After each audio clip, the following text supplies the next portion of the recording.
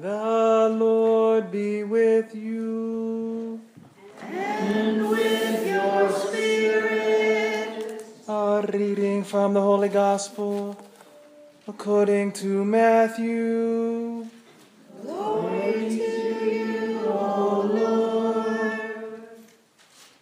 Jesus said to his disciples, "Take care not to perform righteous deeds in order that people may see them. Otherwise you will have no recompense from your heavenly Father. When you give alms, do not blow a trumpet before you, as the hypocrites do in the synagogues and in the streets, to win the praise of others. Amen, I say to you, they have received their reward. But when you give alms, do not let your left hand know what your right is doing, so that your almsgiving may be secret. And your Father, who sees in secret, will repay you. When you pray, do not be like the hypocrites, who love to stand and pray in the synagogues and on street corners, so that others may see them. Amen, I say to you, they have received their reward. But when you pray, go to your inner room, close the door, and pray to your Father in secret. And your Father who sees in secret will repay you. When you fast, do not look gloomy like the hypocrites.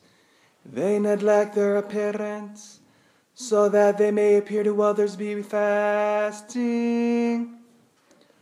Amen, I say to you, they have received their reward. But when you fast, anoint your head and wash your face, so that you may not appear to be fasting, except to your Father in heaven. And your Father who sees what is hidden will repay you."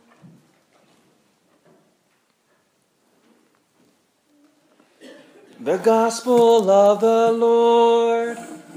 Praise to you, Lord. Lord Jesus Christ.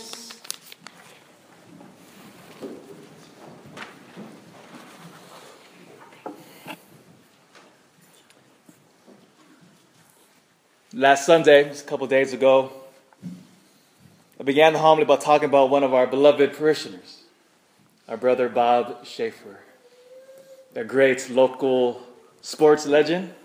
You remember I rattled off some of his stats were utterly amazing. Just kind of give you an idea. He was the third winningest high school football coach in the entire state. 170 wins, 35 losses, 9 state championships, 44 straight wins, by the way. 44, that's about 4 years of games. 44 straight wins. So he was a sports legend. You would have never known that when he'd be kneeling here at Mass with us, humbly praying. As I began my homily the other day, or last Sunday, before I talked about Bob, I checked in with Lisa, his wife, to make sure with her permission if I could talk about him. Because as we all know, we lost Bob tragically about 2017 in April. And many of us know the story. But they were returning home from their oldest son's 39th birthday party in Truckee, coming down, as we all do, down 89 towards Sierraville, and there was a drunk driver, suspended license, all these illegal drugs coursing through his system. Should not have been on the road. Crosses the center line and hits Bob, who was driving, Lisa, his wife, in the passenger seats, the youngest Patrick in the back seat.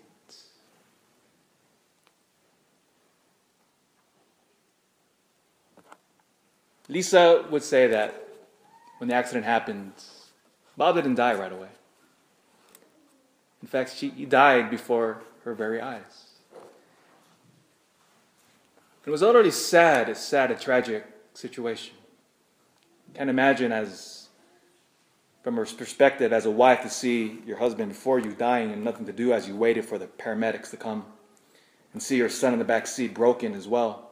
Praise God, he survived. I received a text shortly after that homily I gave about Bob on Sunday, from Lisa, of course.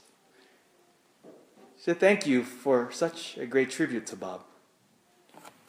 I am grateful for my Catholic family, God, and faith."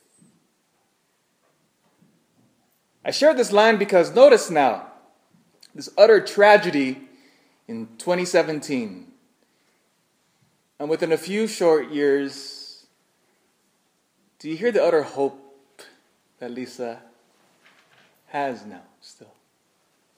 I am thankful to God for my Catholic family and for my faith.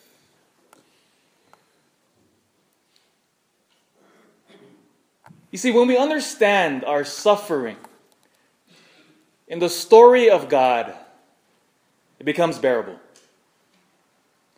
You see, our world sees suffering with no utter value. Suffering has no meaning. Suffering is something to be avoided at all costs, to run away from. But not for us who believe in this God. Because otherwise, if we do not see our suffering within God's plan, we will utterly become broken. It will destroy us without faith. The Nazis had 6 concentration camps, the worst of which was Auschwitz. They brilliantly, in their savagery, murdered 1.3 million people there.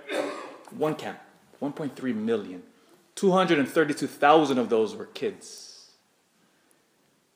It was an utterly brutal system that the Nazis had concocted.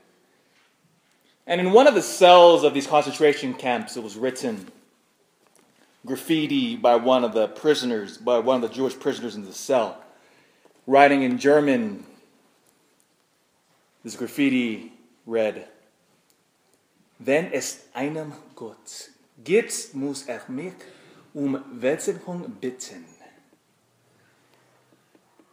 If there is a God, he will have to beg me for forgiveness.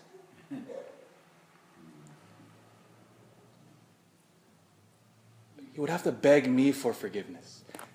Notice here is a Jew. The Jews now, the chosen people, beloved of God. God which rose Abraham, which rose Moses, which God had, it says in Scripture that God was like a mother hen gathering her people under her wing. God who we see in the prophet Isaiah, who wants to marry his people. Or when you read the Song of Songs, this God who pursues humanity, especially the Jewish people, like a lover. All of that, and all of a sudden now, here you are locked up in a concentration camp, seeing the worst atrocities that human imagination could ever think of. And so for this man who wrote this graffiti, if indeed there is a God, he will have to beg me for forgiveness. Oh, how I understand him. But now we must see this precisely, our suffering, now more beautifully through the story of Jesus Christ. You see, all of us will have to endure suffering. Every single one of us. There's no way around it. No way. And our Lord himself promised us, just because you're a Christian doesn't mean you will be escaped from suffering, but rather, he says, no. You have to carry your cross. If you want to be worthy of me, you must pick it up and follow me. Where does the cross lead? But to Calvary. If you remember the apostles when they tried to tell him, Peter especially, when our Lord told them that I will be arrested, they will torture me, I will be crucified. And then the natural human response was from Peter, if you recall, he says, Lord, no. And the Lord's response to Peter was, get behind me, Satan. Because even Satan himself sees no power in suffering. As now the whole entire church shifts into Lent, she asks of us to suffer this Lent. If you live Lent properly, by the way, it should be hard. It will be hard. If Lent is going easy for you, you're doing it wrong. You're riding your bike with training wheels still. Lent must be painful. And those three aspects which the church gives us from the very beginning. Increasing of prayer. Our prayer life must increase. Fasting. We must fast to the point of it being irritating and painful. And we must give almsgiving, increasing our charity. By the way, the principles as a church, we don't give you a certain percentage. See, the Jewish people used to have to give 10% of their income back to God. We no longer have a set number, but there's a principle which we can all use. Whenever we give to charity, whenever we give to the parish or whatever cause you see fit, it has to sting. That's the principle. It must sting. If you whatever you give to charity and it doesn't hurt you, you're not giving enough. Flat out. It's supposed to hurt us. That's the principle. That's why the difference between Cain and Abel's, if you remember Cain and Abel back in the Old Testament, what separated Cain's offering from Abel's offering was that Abel offered his first fruits, meaning he gave what was best to God. Cain held back. He held back. You mean, in other words, Cain's offering was easy. He was giving from his surplus. That's why God said, he looked at Abel's offering and said, his is much better. And then it infuriated Cain with anger, so much so that we have the first murder. Because Cain loved his money more. See, the Christian principle of charity, of almsgiving during Lent, is that it must hurt us. So whatever that percentage is, just let it sting. Let it resonate. Prayer, fasting, almsgiving. So whatever you do, my friends, my brothers and sisters in Christ, I pray that this Lent be absolutely miserable for you. I really do. I wish nothing but gloom, sadness upon you for the next 40 days. I want you to be miserable. I want you to be sad and depressed, irritable. So whatever you do during Lent, make sure it stings you. Because I'm telling you, there's enough comfort out there. And I'll end here with a beautiful line of Pope Benedict. He powerfully said, the world offers you comfort, but we weren't made for comfort. We were made for greatness.